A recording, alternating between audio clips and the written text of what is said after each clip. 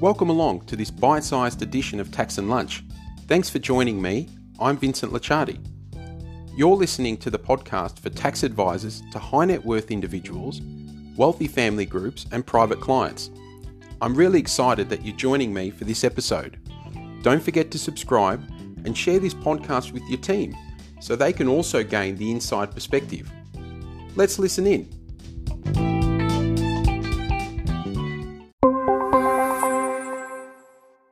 Thanks again for joining with me. This is the March edition of the Tax and Lunch with respect to Section 100A of the 1936 Tax Act. We're actually going to be running through a number of ATO publications today, and we're very fortunate to have a special guest from the ATO, Chris Ryan, who is the National Director of the Tax Avoidance Taskforce at the ATO. In particular, Chris focuses quite heavily in the area of trust, and his name will be very familiar to many of you because his name is dotted all over the publications, particularly 3 out of 4 of those publications with Justin Dionis from TCN. So we'll get into things straight away. Again, my apologies that it's taken a bit of time to get cracking. As always, the CPD and CLE certificates will be distributed over the next few days. I will be distributing the slides from today as well. We do have a number of ATO slides and HWL slides, so they'll be coming out to you as well. As always, you're most welcome to ask questions throughout the session. It will be interactive. Chris will be providing us his insight and input, which will be extremely valuable. Please, if possible, send those questions through the chat box to panelists. You don't need to send them to everyone. I think we've got probably 300 or 400 people on the line today, so please send those directly to the panelists. That would be fantastic. As always, as I've had to experience this afternoon, if there's a dropout, try again, and you can log back in. As with my previous Tax and Lunches, the presentation is not legal advice. In particular, in respect of Section 100A, it is a very technical area of law, and nuances and small differences in the facts do matter. So it's very important, particularly with this presentation, that you seek the advice of an experienced legal practitioner. Just as an overview before I hand to Chris to introduce himself, we will be going through, just at a high level, the mechanics and a summary of Section 100A, what it does not do, and a high-level overview of the rules. I won't be going through those in fine detail, mainly because they are very technical, but you've probably attended a number of webinars over the last 2 or 3 weeks, and you can obviously do your own reading as to the specific mechanics of Section 100A. I find it to be a very interesting provision, mainly because every time you read it, you seem to find something new about how it might be able to apply, might not be able to apply, the nuances of the provisions, where there's emphasis within the different sections, commas, etc. These are all things that really matter, to the point where the definition of reimbursement agreement has around 6 or 7 double negatives in it.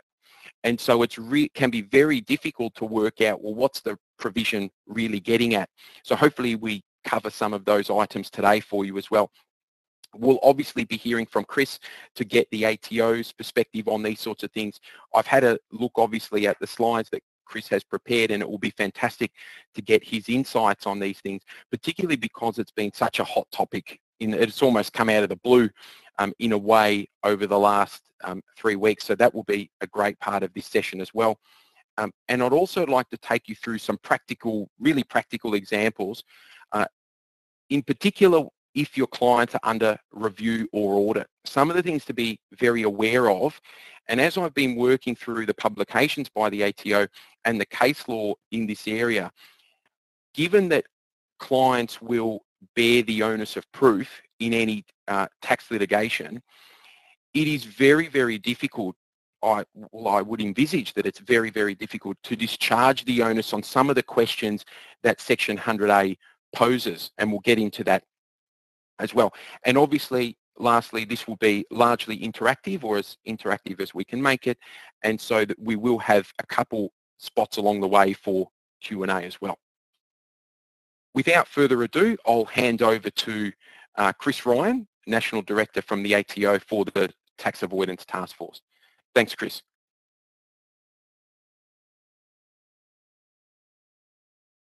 Thanks, Vincent. Yeah, look, so as Vincent said, I found my fingerprints are all over this guidance.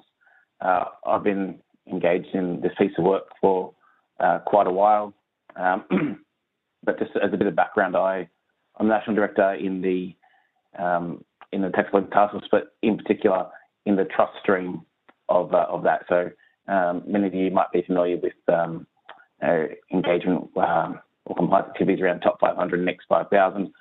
I don't sort of work in that space. I work in the trust space. In particular, I lead a number of teams that undertake that compliance work, but also we are involved in forming administrative views and technical views on trust matters, working quite closely with our counterparts in the Tax Council network. That's a little bit of background about me. So we might move on from there, and we'll get into the presentation. Sure, that's fine, Chris. Let me know which point you'd like me to jump to the ATO slides. Yeah, if you could do maybe the slide 9, thanks. Sure, no problems. Let's jump forward, and then we'll jump back a little bit too. Thank you. Yeah.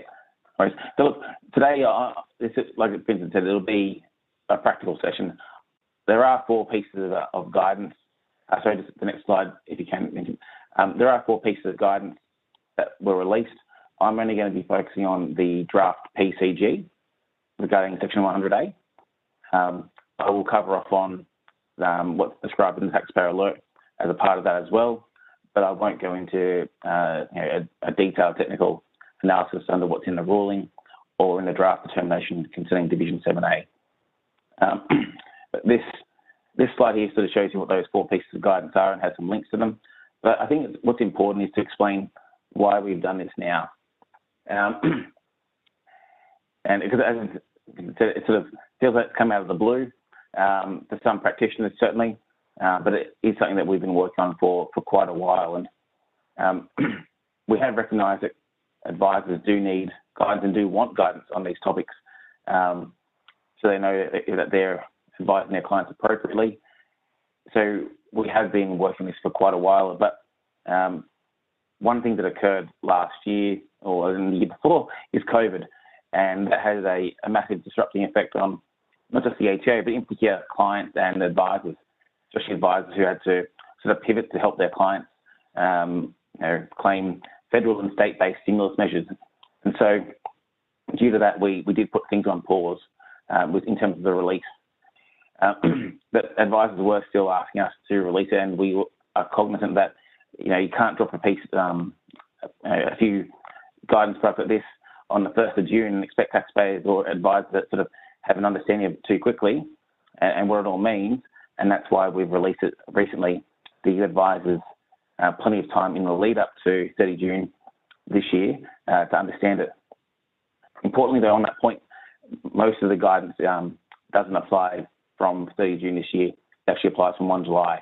So although, as I said, we want to have plenty of lead-up time to 30 June, we felt that it's important that advisors have time to understand it and understand the forward impact on their clients, as opposed to not just the current year as well. And we released this as a package, all these together, because of the interconnected relationship between all these pieces, particularly the draft ruling and draft determination. Because quite commonly, we know that advisors or clients put their an unpaid present entitlement to a company on Div 7A terms or on subtrust, and we felt that it was important to release those together rather than separately, and lead to advisors having to face a new set of changes and a new set of transitional rules laid down a track. We felt it's important that we do all of this together. So we might move on. I will touch on the application date. So if we go to the next slide. So I'll only touch on this briefly. The draft ruling shares our view of how the law applies, and that will apply both before and after release. But that is consistent with what we've already described in the past as to how we'd administer Section 100A. The next part there is the formal website guidance that we had, the fact sheet released in 2014.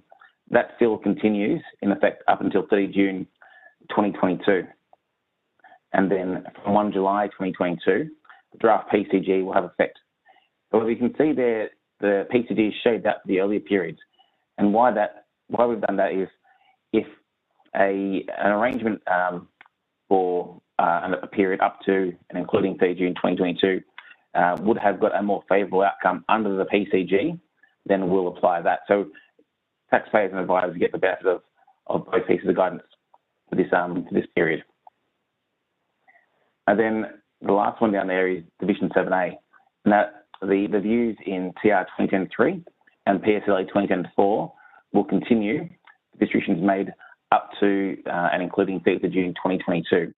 And then subject to the draft TD being finalised, it will apply from 1 July 2022.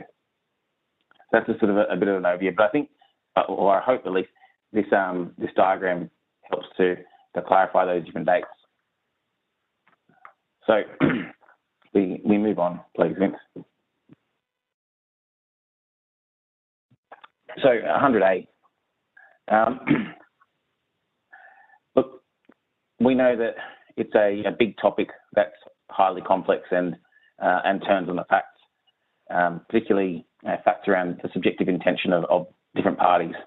Like I said, I won't go through it in detail, but what I will cover today is the ordinary dealing exception, just a little bit, because that's a key part of everything, I think. The PCG, I have the taxpayer alert on there. I won't cover the alert specifically, and then I will go through a couple of examples. So if we move on to the next slide.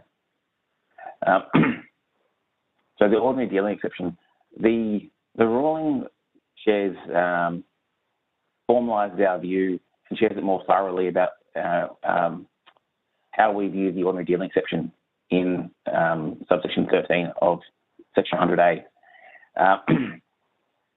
It's often cited to us in compliance activities that an arrangement must be a ordinary family dealing because it's between members of a family or members of a family and entities that are controlled by them, such as a bucket company, to which they're the directors.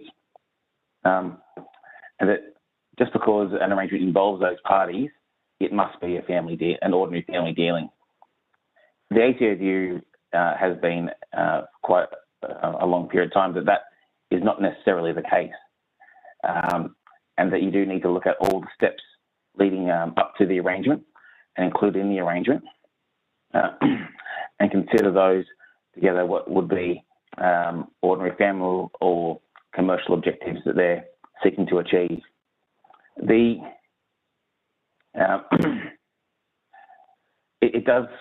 definition does go back to Newton's case, which is pretty much prehistoric, but that is the sort of the genesis from which Section 100A was developed.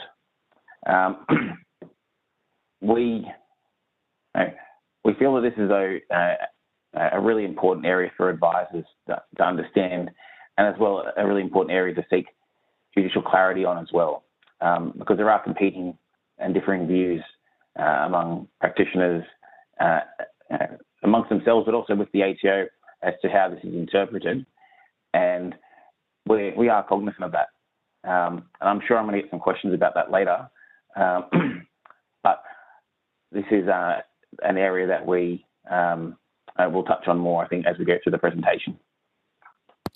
Chris, what I might do for you as well, and also just for the participants, I might jump back a little bit just to show everyone where the ordinary dealing exception actually fits in to the 100A provisions, and then that way people can get a sense of, well, as a starting point, a client might be within 100A, but then under the ordinary dealing exception, they could be taken back out. So I might just run through some of that, and then we can circle back to some of the examples we're going to work through. Perhaps just to start off from this perspective and show you how these provisions fit together and the ordinary dealing. 100A really has 4 components by and large. Now you could break it down further, but for the purpose of today's discussion, there are really 4 components. The first component is what the ATO referred to as the connection requirement. So this is where there is a conferral of a present entitlement to trust income that's arisen out of a reimbursement agreement. And we'll touch on this in a second. But interestingly, it's called a reimbursement agreement, but you're not really reimbursing anything by and large. You might be, but you're not looking for some form of reimbursement where I'm conferring an entitlement and I'm getting something in return. That may be the case, but not necessarily. The second component is that there needs to be a benefit provided to another person. So that other person is a person apart from the beneficiary upon who you've conferred the entitlement. The third component is, and perhaps before I get to that third component, the concept from 100A perspective of benefit is very broad. So we're not purely talking cash. You might have a scenario where an entitlement is conferred to the beneficiary, but then the actual benefit that's provided to someone else could be by way of a gift, could be an interest-free loan, could be some other benefit that is provided by the trustee of the trust that conferred the entitlement in the first place to a third person. Might be someone else within the family group. Usually it will be, but it doesn't necessarily have to be, and that's crucial. Thirdly is the tax reduction purpose requirement, and what you will find is this is not the same concept of purpose, for example, dominant purpose that you might find under Part 4A. It simply needs to be a purpose, potentially amongst many, of why you did a particular, or the trustee did a particular transaction in the way it was done. Now, what you will find when you look at 100A and given the breadth of the provision, and practically speaking for most clients, the first 3 dot points that are on the slide there will probably be ticked in 95% of cases. Relatively straightforward to find, though, given the breadth of the provision, to find those first 3 points. The heavy lifting is really done under the ordinary dealing exception, which is really what Chris was just touching on. And so we'll circle back to this. But essentially that particular agreement to not fall in to 100A, it must be one that is entered into in the course of ordinary family or commercial dealing. And the reason why I say this is really where the heavy lifting is done is because, and partly in fairness to the ATO as well, there's no real judicial guidance on what that means. There is certainly components of it about tax contrivance and artificiality that have been weaved into this concept, but by and large we simply don't have a scenario where we've got a bright line, and you can say quite definitively one should be ordinary dealing and one should not. The ATO's tried to give us some examples to that effect in the PCG, which we'll run through. But the simplest way that I think about 100A is really the diagram here. And this is perhaps the most simplest way to explain it to your clients if you had to. It is really the divergence between the present entitlement or your paperwork, so you might have trust minutes, etc., compared to the economic substance of the income that you've given to the beneficiary. So in really simple terms, I'm the trustee of the trust. I confer $1 million present entitlement on ABC Proprietary Limited, but the economic benefit of that $1 million goes to someone else. Now, it could in fact go back to the very trustee that conferred the present entitlement in the first place. It may go to a third person, could be someone else within the family group, might go to an associated trust, but in simple terms, the present entitlement is not going in the same direction as the economic benefit. Just a couple key features about the mechanics of 100A, and then we'll come back to this ordinary dealing exception. If a client finds themselves in a scenario where 100A is said to apply, then in essence what happens is the beneficiary to whom they were made presently entitled, that present entitlement in effect is unwound. And the trustee is taxed at the highest marginal tax rate under Section 99A of the 36 Tax Act. The practical consequence of this might mean that the trustee doesn't get access to concessions. For example, CGT discount, losses that a beneficiary might have otherwise had available. Those tax preferred elements, if you want to call them that, aren't somehow transferred to the trustee. So effectively the trustee cops 1/2 of the distribution in tax, by and large. It's around 46%. Crucially, 100A does not change the trust deed. This is really important. It doesn't change from a legal perspective and equity perspective the entitlement that the trustee actually conferred on the beneficiary.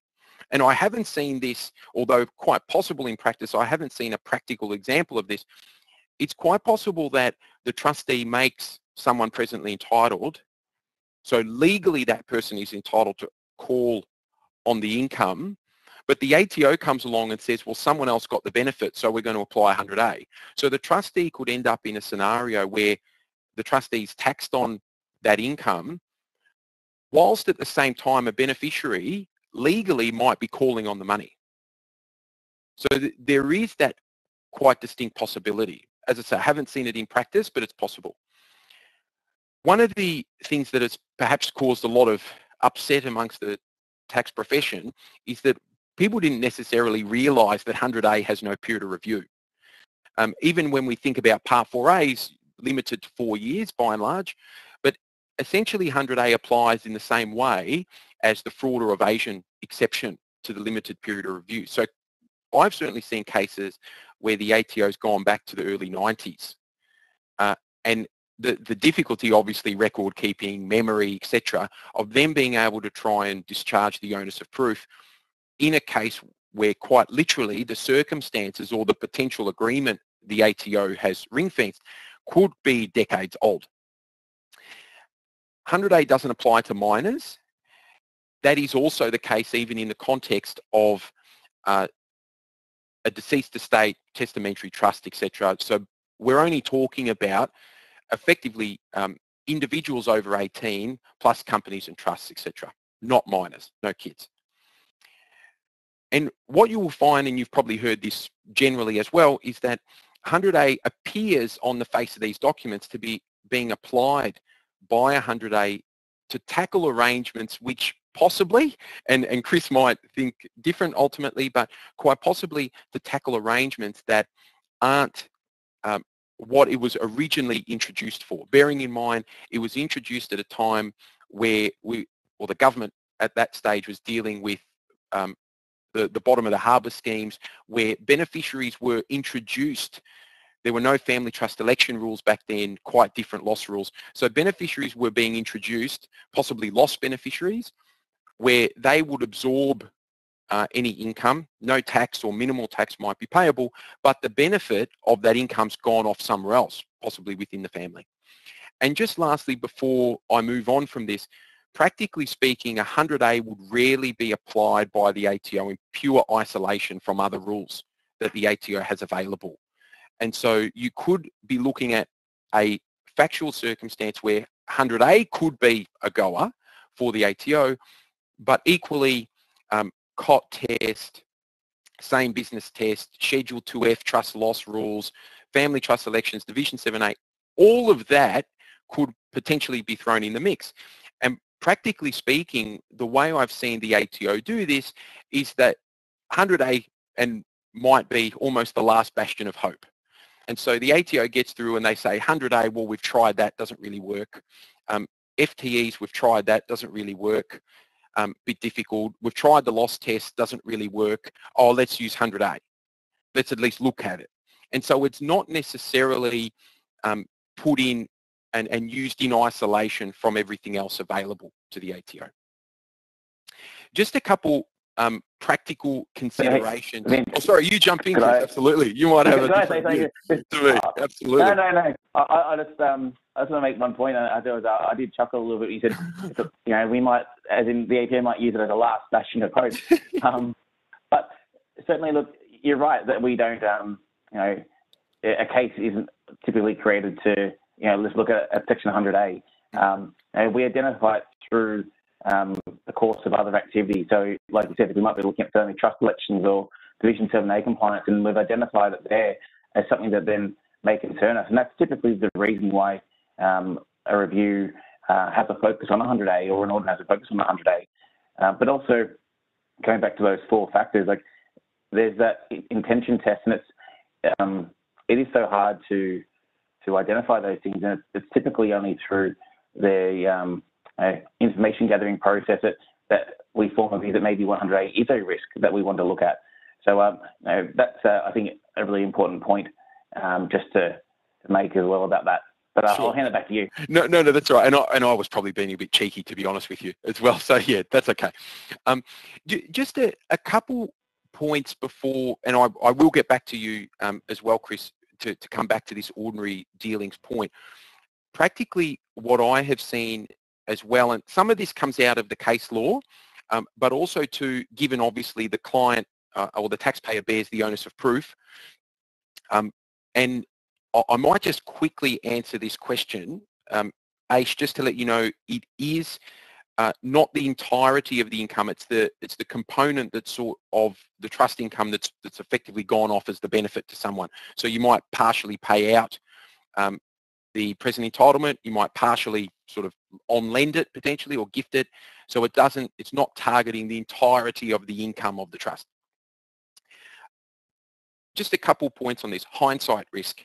I think and this was flagged in the AIT case, is that what might be, factually speaking, at the particular point in time that is being assessed, actually quite distinct and separate factual circumstances. In hindsight, the ATO might say, aha, we see a pattern here, or these events look to be connected to one another.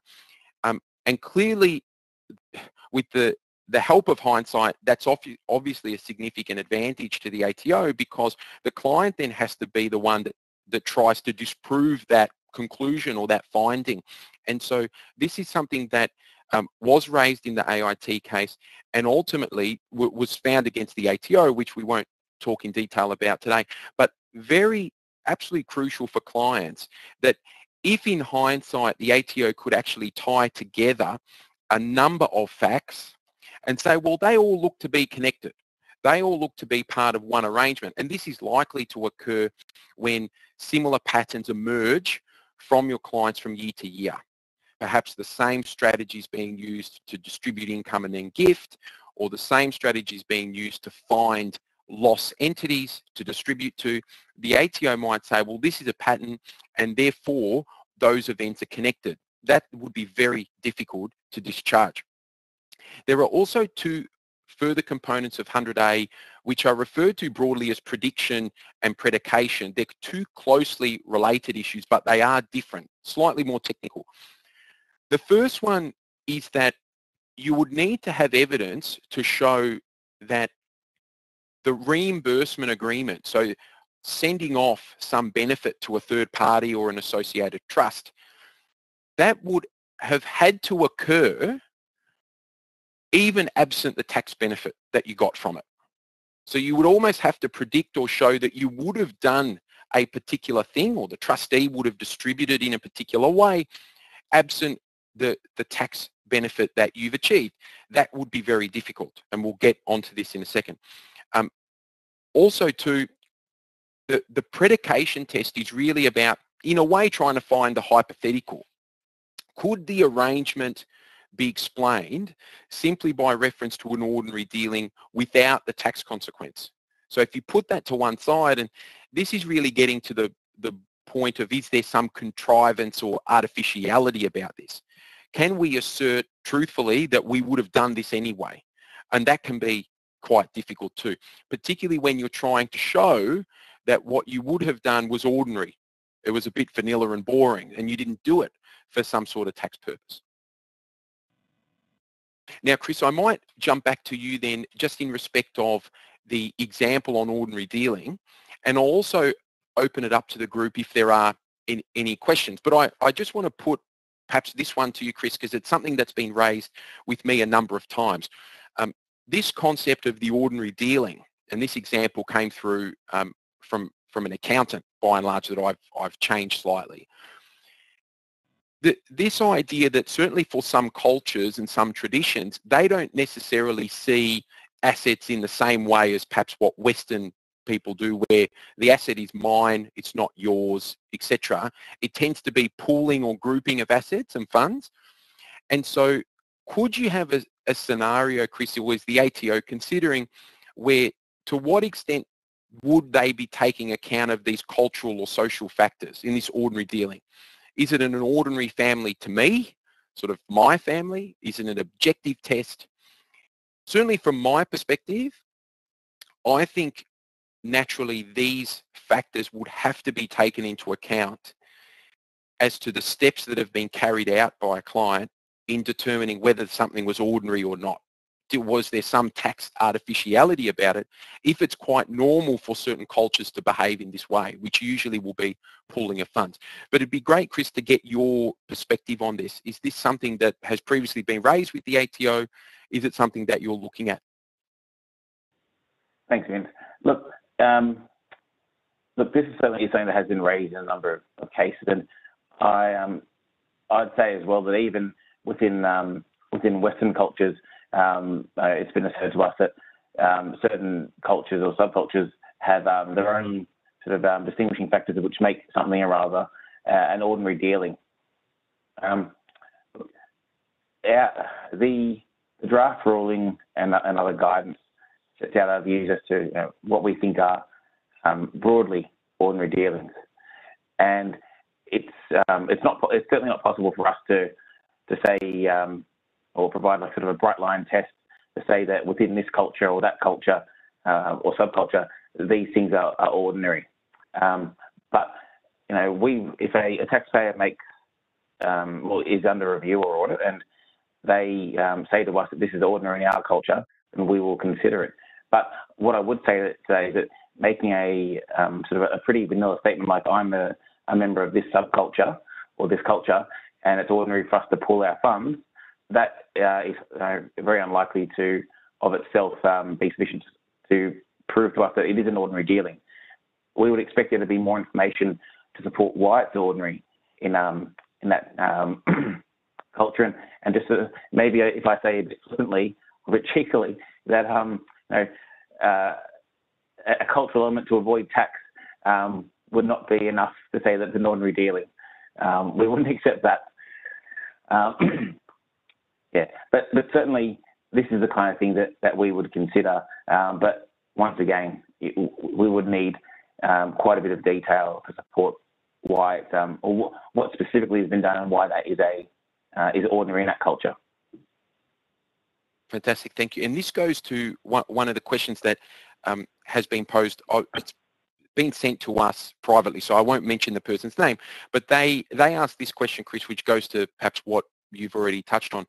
They say, after getting a distribution from a family trust, and I'm paraphrasing here, isn't it up to the family members how they use that particular money that they've received?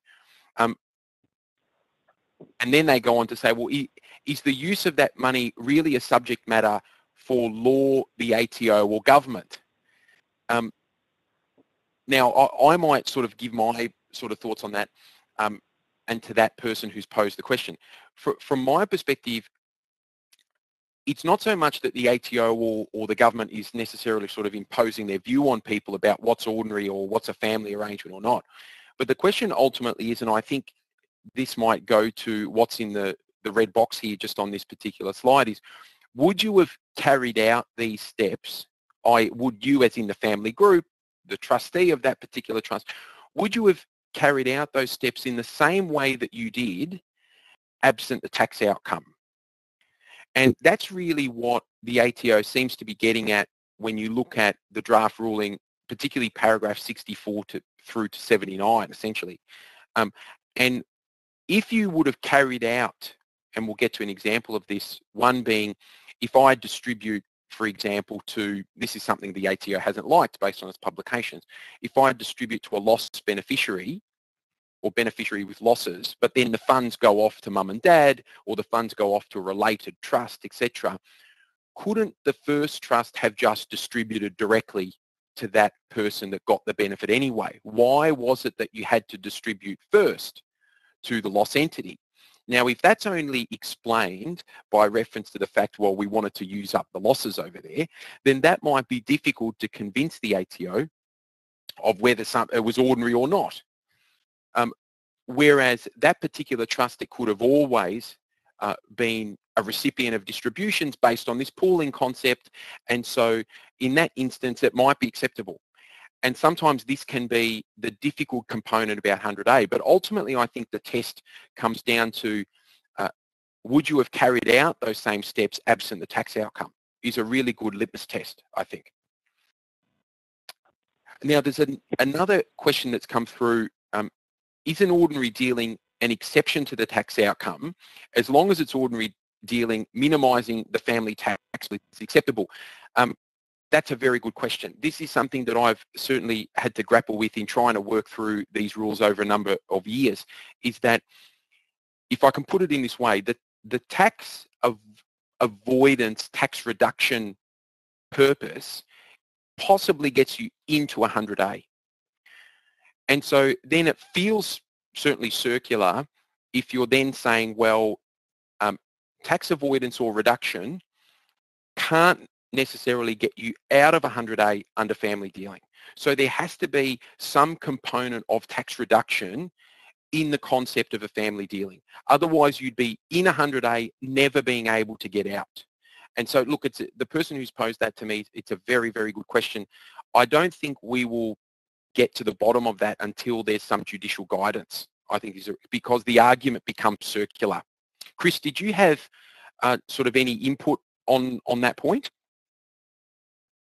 Look, I think you hit the nail on the head with that second part of the question, that we we won't get any firm guidance until there's judicial guidance on it. But it's we do make reference to an ordinary dealing being something that can be explained by factors other than the tax outcomes being obtained. And look, going back to that first question, I think one thing I would pose just in that hypothetical, which is a key factor, is a couple of comments about that first question. Like, the guidance doesn't say what you can or can't do with your money at all. It just explains what the tax outcomes are of these distributions. And you sort of said earlier that you hadn't seen an arrangement like this, but where 100A apply, but the beneficiary would still call for their entitlement, because the beneficiary still at law can call for their entitlement even when 100A applies. But the beneficiary does have the free will and choice to do whatever they'd like to do with the economic benefit of their entitlement. Where we are concerned and where 100A could apply is where that beneficiary doesn't actually have the free will or choice to do so, because a key requirement of 100A is that the entitlement arose from the agreement, and potentially what we've seen in real cases is where the beneficiary was unaware of their present entitlement to income, and therefore and then in the same year their entitlement was journaled across to mum and dad's loan account, and the adult child was never aware of their entitlement. Now, they haven't made a choice to give that money back to mum and dad for pooling purposes, because they weren't even aware of their entitlement. Or often in other arrangements we've seen is where the adult child may have been told about their entitlement, but told that pretty much this is only occurring because you've signed a deed of gift back to the parents, or because you've already otherwise agreed, and this may have occurred in advance of the entitlement being conferred upon the beneficiary. So those are types of arrangements where they are wholly motivated by the tax outcomes, and not ones where the beneficiary had the real free will or choice to actually give the money back to their parents. And Chris, I've just got some questions which look to be coming through. Just to remind everyone, if you could type those please into the chat box rather than the Q&A, that would be fantastic. Otherwise, I'm trying to monitor both screens here. Just a couple comments that have come through, and I'll take them as comments. A couple people say, well, you need to add in asset protection to this mix.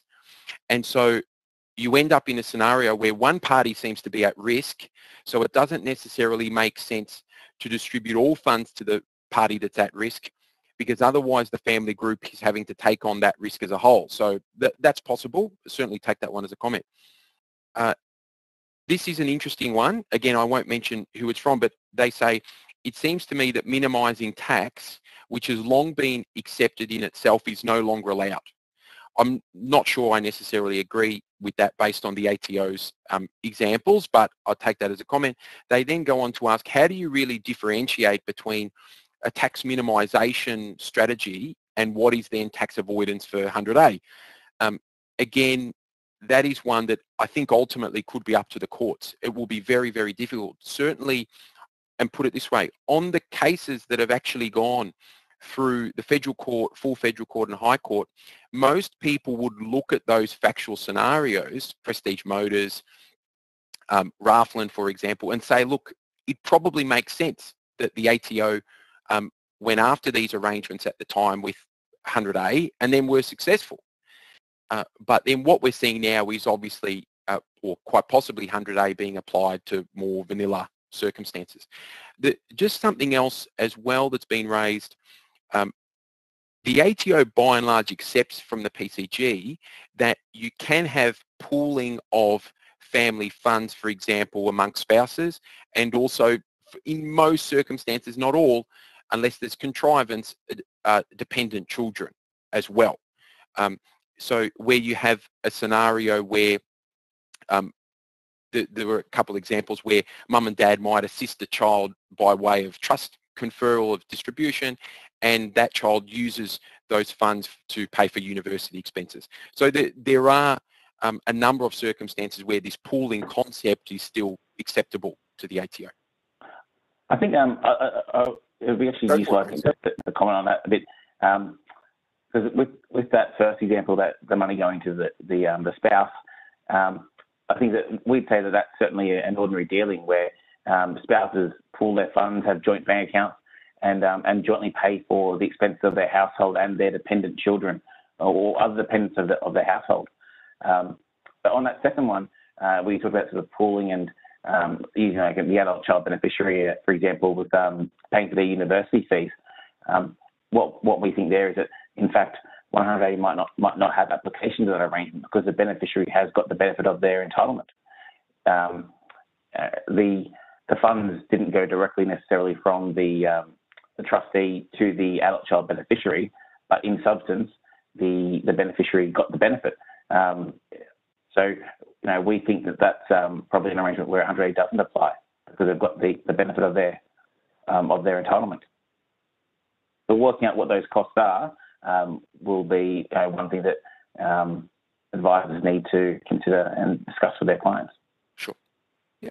Now, I might, Chris, ask, we'll get cracking because I know we're starting to push for time, but some of those questions that were coming through, there are some more, so I'll try and get through to them as we continue. But I might ask, Chris, if you can take us through the PCG and also to what is now 4 zones, the white zone, the green zone, the blue zone and the red zone, just to get a sense from you how the ATO proposes to tackle some of these issues.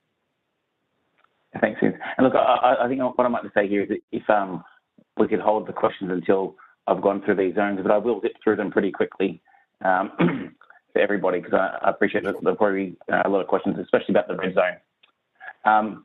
The 4 zones, as you point out, the white zone, that's where we say that we won't dedicate compliance resources to an arrangement. Now, I probably should have raised this earlier, but you did say something, Vince, about some commentary about going back decades and looking at arrangements because there is an unlimited period of review. But what we say here is that except in essentially some fairly exceptional circumstances, we're not planning to go back any time past 1 July 2014, so that's the 2015 financial year. There are three caveats that which are on the slide. So if we're otherwise considering your affairs for those years, so that would mean we were looking at those years for other reasons.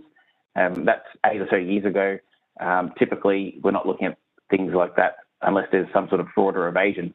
And I think that the community would expect that in a matter of fraud or evasion, we'd consider all of the tools available to us. But also another caveat today is where an arrangement continues before and after 1 July 2014. So if you continue with the same arrangement with the same beneficiary, both before and after, then that would fall into that category. And the last one is about whether the trust and the beneficiary haven't lodged their returns on time for prior to 2014. Then we've got the green zone, and we've already sort of touched on this a little bit. We outline a few different arrangements that are green zone. One of those, which we touched on, was where the funds are used within the family group, paid to one spouse, for example, and those funds benefit both spouses and their dependents. We'd see that as an ordinary dealing. The other one, which I think is really important, is we do recognise the use of trusts to run small businesses or not so small businesses, and that the trust income is used for working capital purposes. So what we say here is that where the funds are retained by the trust for working capital, because they've either because the distribution has been made to either an individual or a company, and then we'll look at that as being an ordinary commercial dealing. What we do say though is that the funds must, if it's to a company, the funds must be placed on at least Section 109N terms under Division 7A. And the reason being there is that Division 7A and Section 100A can have competing or overlapping applications for the same amount. So it is important to bear in mind that as the trustee has to comply with the Div 7A obligation. But if the funds are distributed to an individual and loaned back, then we say that the funds, the beneficiary must have been someone who was either a controller of the trust or involved in the management of the business of the trust. And I say business meaning a genuine business or investment activities. Now, the reason we've added that additional requirement is that what we want, what we expect to see that in an ordinary dealing would be that that beneficiary is genuinely going to benefit from their entitlement in the future, and that's because they're someone who controls the trust and controls the direction, or involved in the management of the business or the activities of that trust, because they're someone who are going to genuinely benefit from it in the future. So I might move on to the next slide, which is the blue zone. And the blue zone is the middle ground. It's where you don't have the, I should just say one more thing about the green zone, sorry, because I have been trying to rush a little bit here, but where an arrangement fits within the green zone, then the ATO will not dedicate compliance resources to go and consider that arrangement. But what we would expect is that a taxpayer or other agent can provide us with information to show us why it's in the green zone. Because we might be looking at an arrangement for something and then go, we think that 100 could apply here. And so we can't tell that from the information that we have just automatically. But what we expect is that when we ask you about 100A, you would be able to show us and go, okay, here is why it's in the green zone as a minimum. Chris, could I just interject there? Is it the ATO's preferred approach that practitioners and clients perhaps keep some sort of record as to why they might be in the green zone or the white zone, some rationale for that? That's similar to what the ATO expected in respect to the PCG for professional practice entities that was released, say, a month ago or so. Is that something that you'd be expecting if you came along to say, well, how did you determine you're in the green zone? Yeah, absolutely. Because I think that it'll be really prudent for advisors to keep some record of that, rather than just saying, that we're in the green zone, so don't look. That wouldn't be a sufficient answer for us not to look. What we'd expect to see is some evidence as to why the arrangement is in the green zone. Now, a distribution to one spouse and not the other would probably be fairly apparent, but certainly the other types would expect to see a basic level of information. And as well, I think that it helps helps resolve the case a bit quicker and build trust on both sides. Yeah, fantastic. Thank you. All right. I'll just move on to blue for you, Chris. Yeah, thanks. So the blue zone is those arrangements where we don't say that we won't look, but it's also the arrangements that are not the higher risk ones. And so a blue zone arrangement might be one where something disqualifies an arrangement from being in the green zone, or just something that we that's pretty unique and bespoke that we've never seen before. That's sort of the blue zone. These are the arrangements where we may dedicate compliance resources to look at them more carefully, or we may not. But they're not ones that we are telling the community are a higher risk. Sure. And then the red zone. And these are the types of arrangements that do concern us, the ones that particularly appear to be motivated by the tax outcomes or some level of contrivance as a part of them, or like a deliberate attempt to enable one party to get the economic benefit of the income, that party being someone who isn't the present entitled beneficiary. And if we skip to the next slide, there's some examples there of things that concern us. And look, I'm not going to read through that list just at this moment. I might just sort of pause it there to take questions, because I appreciate that people probably have some views on these. Mm-hmm. Yeah, sure. But I'm also happy if you want to move through to the practical considerations you've got and take questions afterwards. That's fine. We can certainly open it up. If anyone, I've been trying to answer a few questions that have come through privately to us, just sort of on the fly. So just to the people have been asking, I'm trying to get through to as many of those as possible. So just check out the chat field there. But certainly happy for anyone to pose questions in respect to the red zone, which broadly you could probably include in a couple different items, which include gift arrangements, set off for subscriptions, lost beneficiaries, non-resident beneficiaries, and obviously the transactions or arrangements that fall within the taxpayer alert for 100A as well.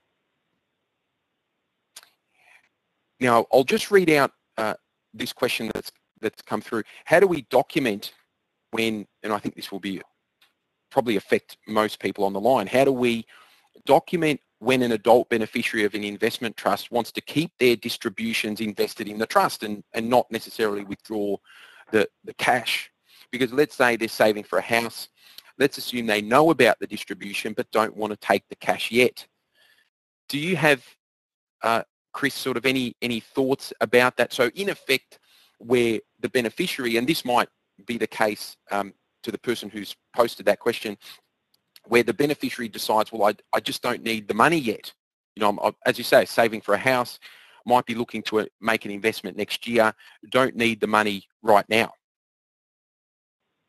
Yeah, so look, I can't give a completely definitive responses that cover every type of arrangement. Okay, but what I can say is that some things that we'd expect to see in that sort of situation is, firstly, that the unpaid present entitlement to the adult child is not journaled back to against mum and dad's loan account. That's one thing certainly we'd expect. But that being said, though, we do know that arrangements can be pre-planned over a longer period of time, and that if an arrangement is or that unpaid present entitlement is journaled back to mum and dad at some time in the future, that could have formed part of a pre-planned arrangement to reimburse those parents. But we would expect to see that the adult child beneficiary has the ability to call upon payment of their entitlement when they choose to do so.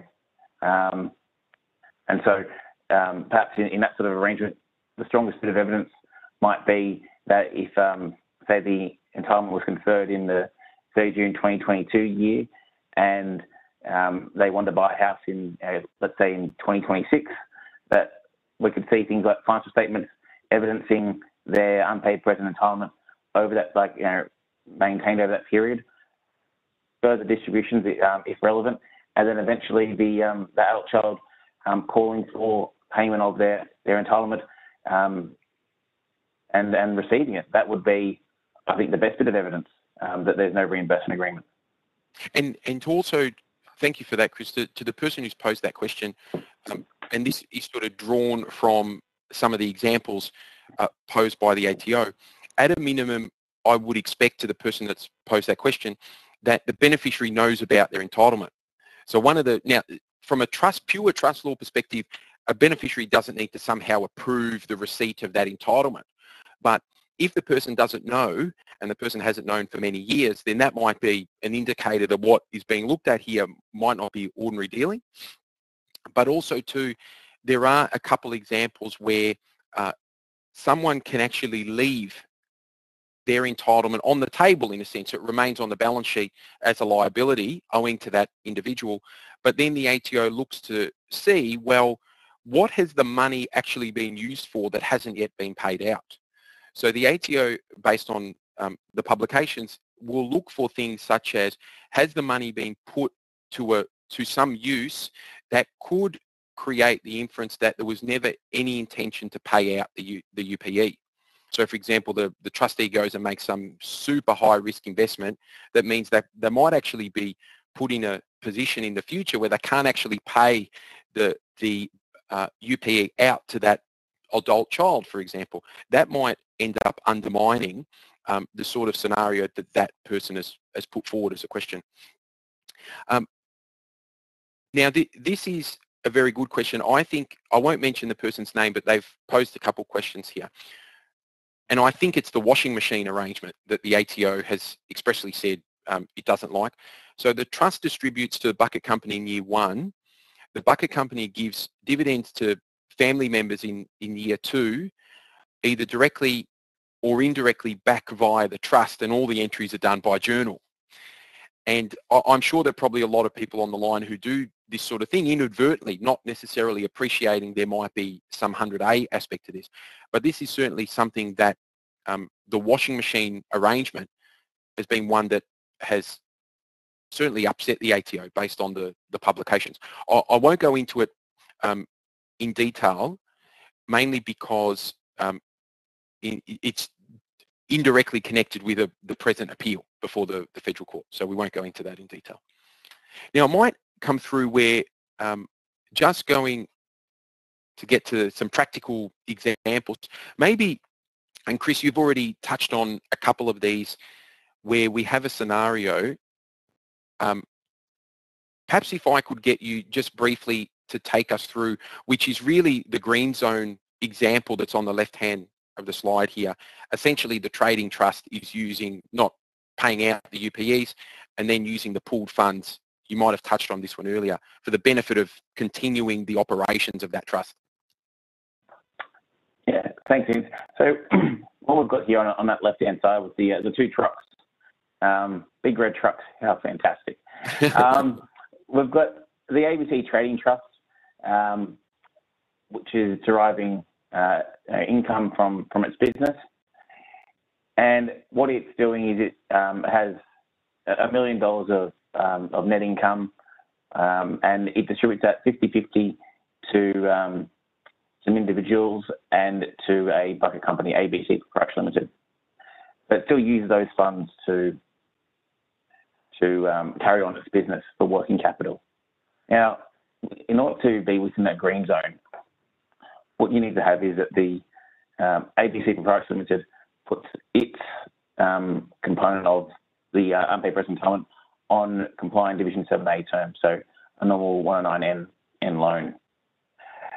And then that one I think is probably fairly straightforward because that's the most similar to the existing fact sheet guidance or the previous fact sheet guidance. What then is a little bit different is for the individuals. And what we say there is that the individuals need to be loaning them up the funds back. Now, we don't say that it needs to be a loan on 109N terms or anything. It can just be an app call loan, but they do need to be a member of, well, they have to be a member of the family firstly, but also someone who either is in control of the trust or employed in the management of that trust. So let's just add some additional factors here to sort of elucidate this a bit more. Let's say there's mum and dad and 2 children, and mum and dad are the directors of ABC, they're the trustees of ABC Trading Trust. So they're the trustees who, so the money went to them and they've loaned it back. That would prima facie fit within that. Let's say then the eldest child has gone to work in the business and carry on the family legacy, and they also got some money. Although they're not one of the trustees, let's just say that, for argument's sake here, that they are a senior manager in the business with that carries a bit of weight for what they say. So that prima facie may be that they're employed in the management of the business, and that therefore that the amount that they've loaned back might be okay. Yeah, but I want to stress here though that they do need to be employed in the management of the business. Let's just say that they were a part-time receptionist while they're still at uni. That's not going to cut it to that point. And then let's say that the younger child doesn't work in the business at all and has a job elsewhere, but they've also received a distribution. Now their distribution might not be covered by this, and then that would cause that distribution in isolation to fall into the blue zone, essentially. So it wouldn't impact the entirety of the distributions from that trust, just that particular distribution, which then may fall into the blue zone. And just because it's in the blue zone doesn't mean that 100A applies. Thanks, Chris, for that. And just to let you know, I've also got on the right-hand side of the screen here an example, slightly modified from the ATO, but hopefully depicts, I think it's example 9 perhaps, where the individual controller of the family trust, his parents are both foreign tax residents, and it appears that overall their tax rate would be lower. So this, I think, answers one of the questions that has been put to us in respect to self-funded parents. So effectively the flip of what is the bulk of the taxpayer alert. In this scenario, what might, in effect from this scenario, be a capping of the tax rate at, say, 30% if it was franked dividend, ends up being then distributed out or gifted to other family members or related parties, either interest-free at call, or obviously gifts are being made directly to those people, capping the tax rate at 30%. That would be something which the ATO would most likely be having a look at. And also to bear in mind, these rules by and large will apply also to if you've got the lost beneficiary. So you've got a lost company there, just as an example, on that particular slide.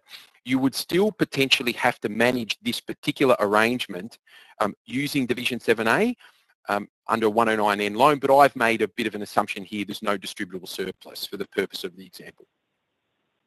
And happy to keep taking sort of questions as we go. I've just put this example here, and I'm happy, Chris, to run through this one. This is perhaps, well, effectively what are almost 2 identical arrangements, but what ends up happening is one of the arrangements, which is on the right-hand side there, is where the UPE is paid out effectively through journal entries and then on lent to the property trust. Whereas under the first arrangement, the entitlement's paid out in cash. Now, if you have a scenario where the trustee of the first trust is conferring present entitlement on a trust in the chain, putting aside some of the peculiar rules in respect of interpost trust for 100A purposes, you confer the $1 million and you actually pay out the $1 million to the trust in the chain. that next trustee, by and large, can do what they would like to do. It's their prerogative to deal with the $1 million that they've received based on however they like to do so. Assuming they might have any other liabilities to pay, they shouldn't have any tax consequences, they've got some losses. But that ABC family trust probably should be able to do with the money whatever that trustee chooses to do. A similar but not identical example is where that same trading trust distributes $1 million or confers entitlement of $1 million to the family trust. So by and large, there's no tax consequence because you've got losses and the losses will absorb any income. But then the actual cash moves from the trading trust to the property trust in the sort of top part of the screen. And that's done, for example, just an example, on-lent interest-free and at call. In the example on the right-hand side of the screen there, that might be a scenario that causes some heartburn and 100A might apply, subject to various other factors, obviously. It may be a very different scenario if the ABC Trading Trust actually paid out the $1 million to the family trust in cash, and then the family trust decides, well, what do I want to do with this money? I'm going to lend it to the property trust. It's my money. I get to do with it what I want. That could lead to quite a different result, in particular because of some of the contrivance and difficulties that there can be with just journalising transactions through trust structures and interpost trust, and just really moving the deck chairs amongst the family group. That's usually something, and I've spoken about this previously, that journalising transactions is not necessarily going to satisfy the ATO, and most likely probably won't. However, if you're actually moving the money, and I often will say, show me the money, actually move the money through the structure to follow the legal entitlements. Not to say that that's done in a contrived way, but strictly speaking, that's probably what should be happening. Yeah, and I think, you raise a good point there about journalised entries, because a journal entry should reflect an actual economic transaction that has occurred. And if it doesn't represent that, it just represents what you sort of wishfully hope it had occurred, then we would be concerned by that. But one other point I'd like to make about that example on the right hand side is that we'd want to see that that if the real $1 million went to the property family trust and it was then on loan to the property trust immediately, by way of, say, like another further bank transfer, that it wasn't all part of an agreement that was all pre-planned, that the family trust had chosen to do that, not because it knew it was going to be made entitled to that, but because it had done so for some other reason, such as whether it had owed money to the property trust separately, or because it was investing money with them and expected to make a return on its investment. But these are the sort of examples of things that might have occurred factually. Yep. And just on this one, Chris, I've received this message privately where the person poses, do we really need to make it that complicated by moving the cash around? As long as documents show that the intention of the trustee was to do, for example, A, B, and C. Look, certainly my experience is, having dealt with the ATO on both sides for a long time, the ATO much prefers seeing the cash moved. So I can understand from a cash flow perspective that can sometimes be difficult for clients, but if all you are really doing is shuffling the deck chairs using accounting entries, you probably could be causing some risk for your clients. In particular, and Chris touched on this point a minute or so ago, where the accounting entries don't always line up neatly with what the actual story is from the client. Most likely because the client themselves didn't actually complete the accounting entries. They rely on the accountant or the advisor to do that. And so sometimes when the story doesn't line up, that just can make things worse. And so whilst I accept it can be a bit more of a headache to move the money, the likelihood is that that would put the client overall in a better position than having accounting entries that maybe don't necessarily meet the mark. Yeah, I'd add to that importantly, if the arrangement is just to sort of show the intention, then that intention should be something that they held at the time that it occurred, not that what the accountant advised was the best or most practical outcome after year end. And often that's what journal entries are designed to do in the absence of real economic transactions. Yes, and hopefully, Chris, not in a scenario where the advisor might say a year or two later, in the face of an ATO audit, oh, this is what we would prefer the story was. That would be a real disaster, to be frank. So moving the money generally is a safer proposition. So I know we've run a little bit over time, so thank you everyone for keeping online. My apologies again for going or commencing slightly late due to some of the technical difficulties, but happy to take sort of any last questions. Just a couple points from me to double check for your clients, and then I'll ask Chris if you have any sort of final comments.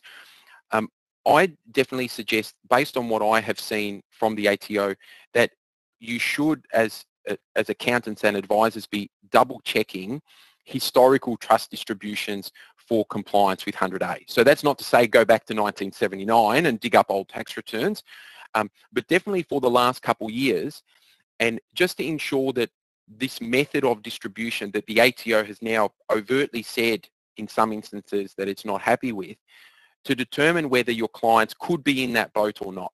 I definitely recommend that you do that.